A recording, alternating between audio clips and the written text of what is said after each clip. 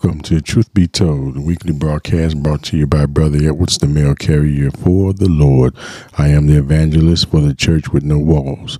You are the church. Upon this rock I'll build my church, is what he told Peter when Peter made the confession that you are the Christ.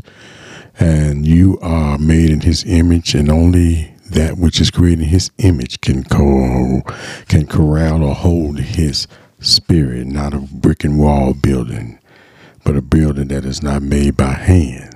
God is merciful. He's awesome. He's great. And he has united us on one accord through his son, Jesus Christ. Let us bow to him.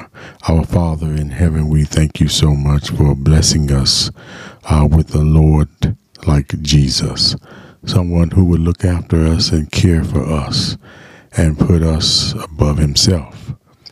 Likewise, we should do the same, Father, but we don't know how sometimes. We run into obstacles, sometimes small, sometimes large. So today, Father, as we roll through Romans and we look at the scriptures together, Father, we ask that you open our minds and our hearts and allow us to receive that which is perfect from you, that we may live a life that is pleasing to thee until you come to take us home. Thank you so much, Father, in Jesus' name. Amen. Okay, we're in Romans, and we're gonna look at main propositions real quick, because the book of Romans. Remember, the Roman church was filled with Jews and Gentiles. Okay, so you got the Jews who were basically, saying, hey, we're God's people, and the way we do it is the way we do it. And then you got the Gentiles being grafted in by way of Jesus Christ. Okay, by way of Jesus Christ. So the book of Romans has got to tell us how we are to work together. What is this new found freedom that we have? This justification, being no longer under condemnation, this gospel that we're not supposed to be ashamed of. What is all this about? Well, then Romans is going to teach us that. That's why Romans is here. So when we look at Romans, the main propositions of the book are all have sinned.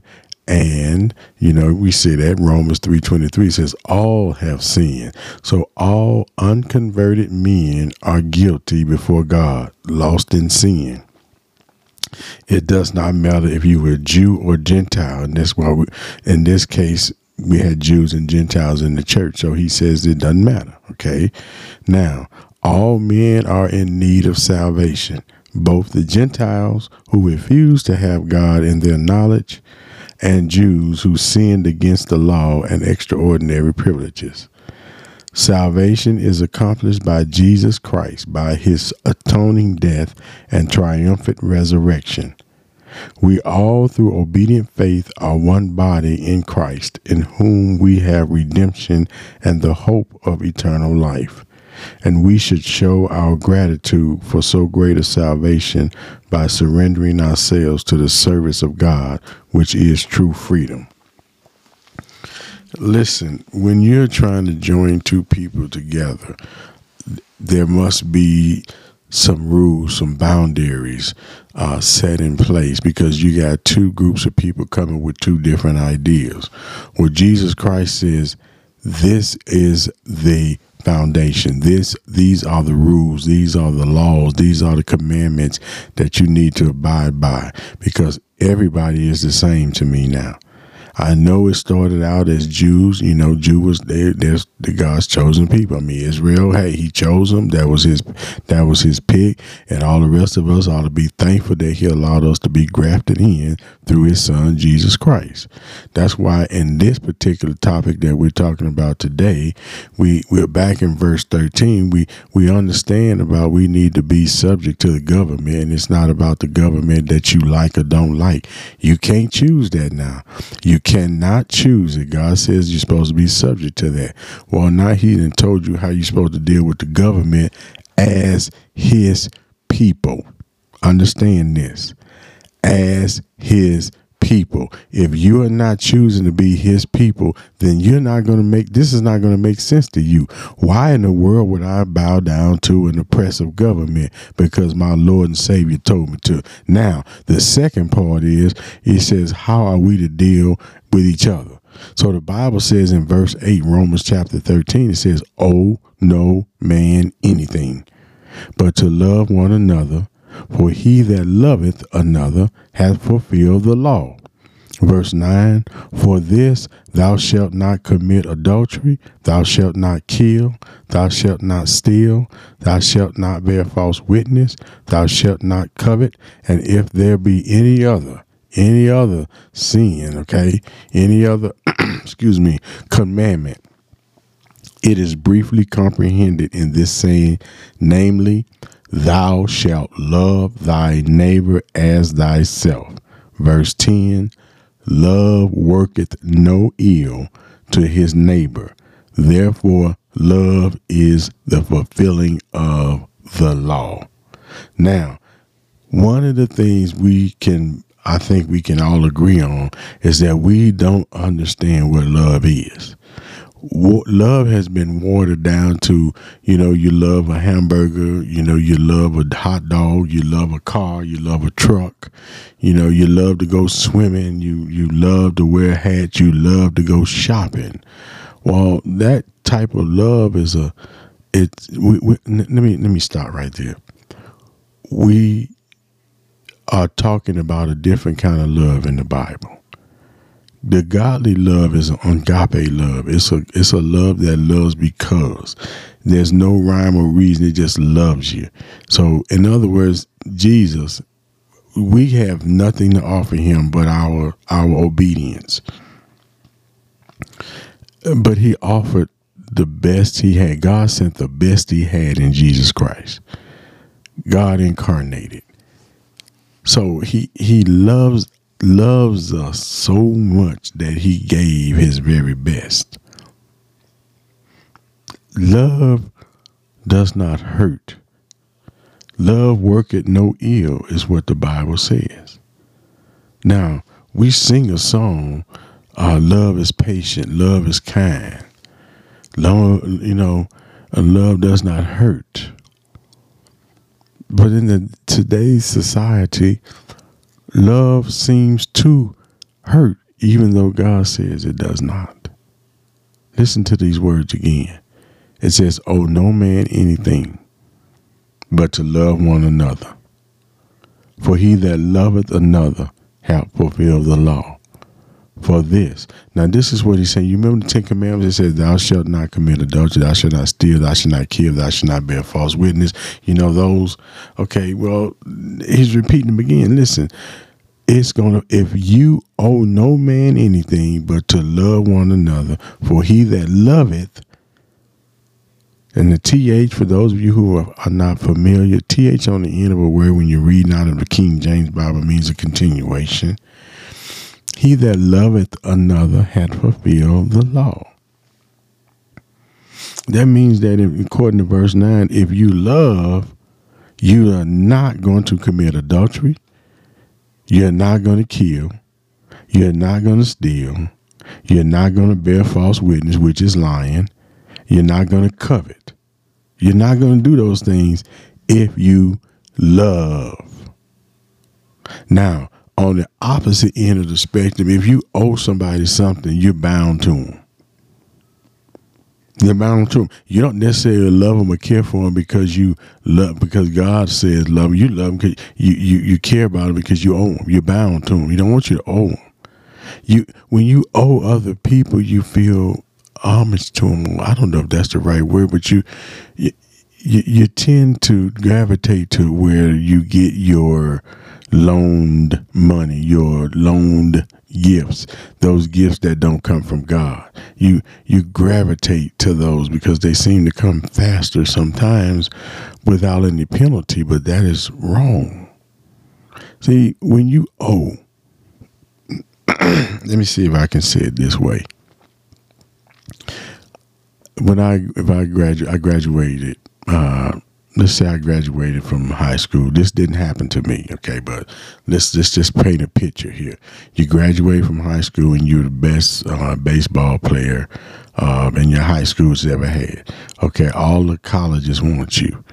Okay, now when you go to that college is going. If you're a star player, you can get anything you want. Why? Because the college can get something out of you. Now you become the glory man, the glory boy. You're the greatest, as long as you're performing. Now listen to me. As long as you're performing, you move on. You get anything you want. And when you graduate that college and you go on to pro, where's your allegiance?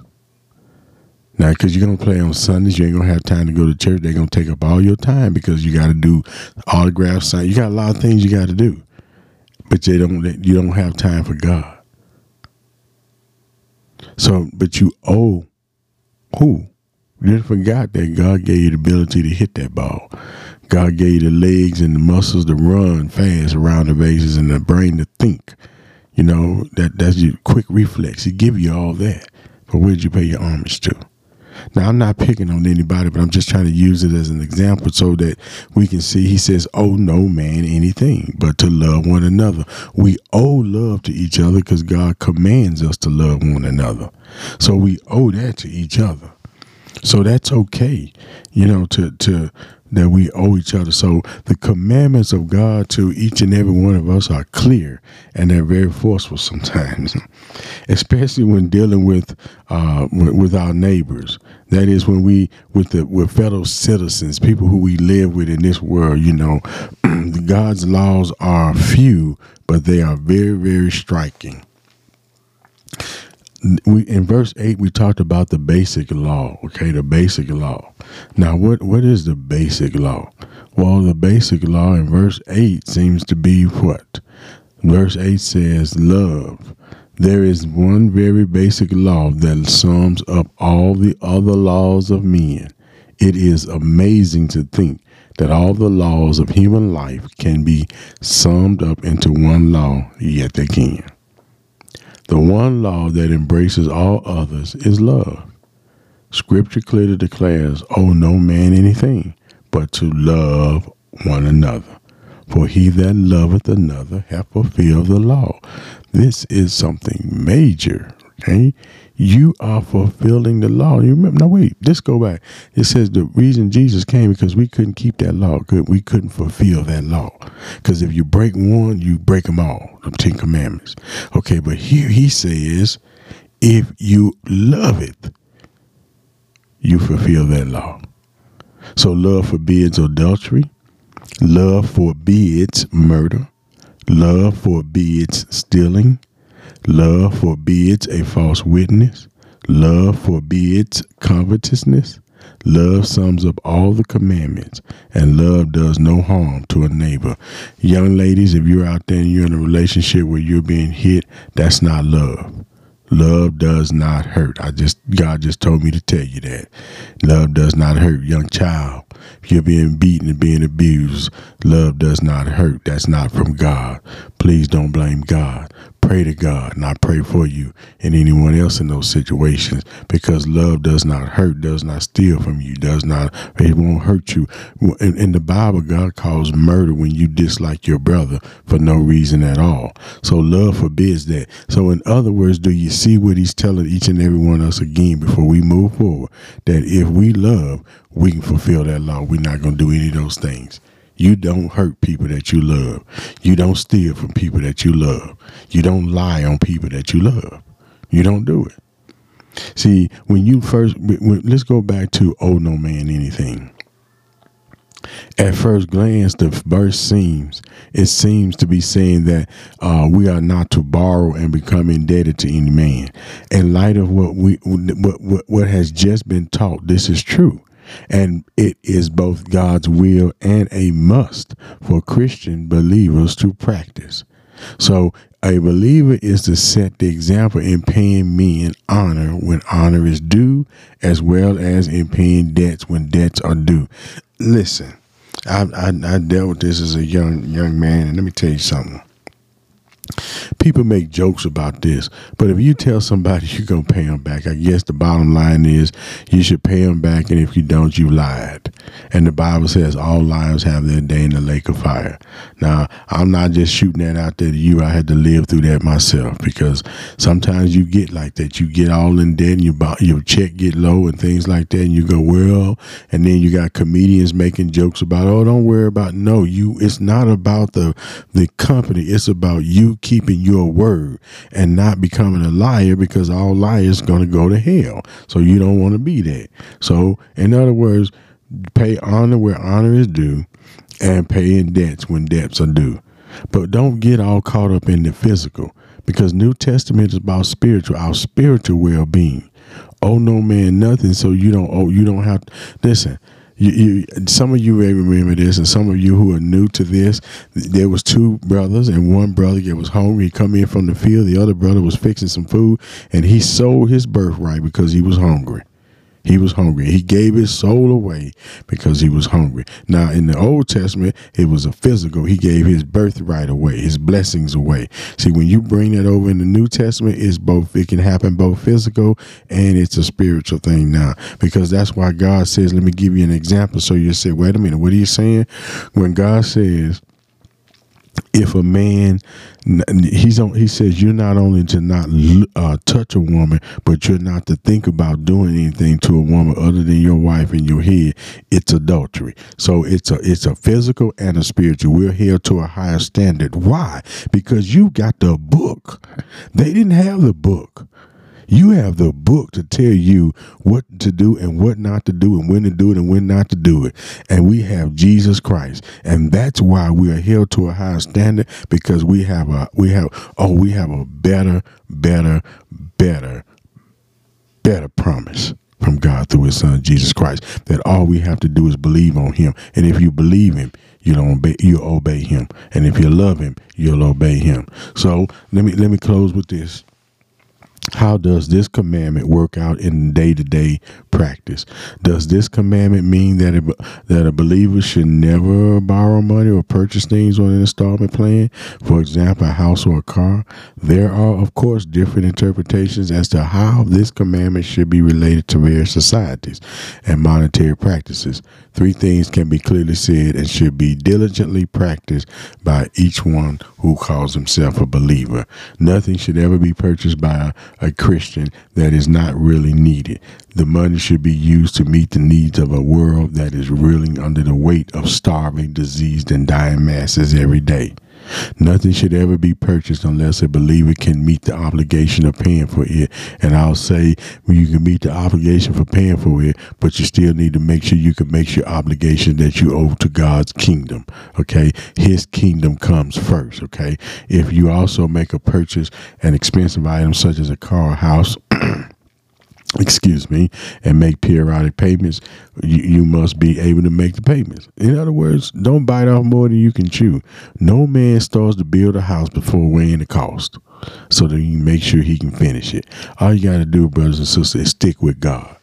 Love. That's what you need to do. Love. And he says you will fulfill the law. You won't rob. You won't steal. You won't murder. You won't hate. You will do everything you can to make sure your brother or your sister feels just as much joy and happiness as you're feeling. That's why he said we cry together. We laugh together. We're family. We need to come together. God bless each and every one of you. We're praying for our sister who is sick and not feeling well, and all of the members of our congregation. Bosque Farm Church of Christ reaches out to you. We love you. We're praying for you. Again, I am also the evangelist for the Church with No Walls. But if you're in Bosque Farms, come by 1635 Bosque Farms Boulevard. Services at 9:30 is Bible study and 10:30 is worship. We'd love to have you. Be safe on the road out there, big brother. And may the words of our mouths and the meditations of our hearts be acceptable in thy sight. Oh Lord, you are our strength and our Redeemer. Thank you so much. God bless. And those of you who are on the front line out here in our medical field, God bless you. And may he wrap his arms of protection around you and all of our first responders. You guys have a blessed day.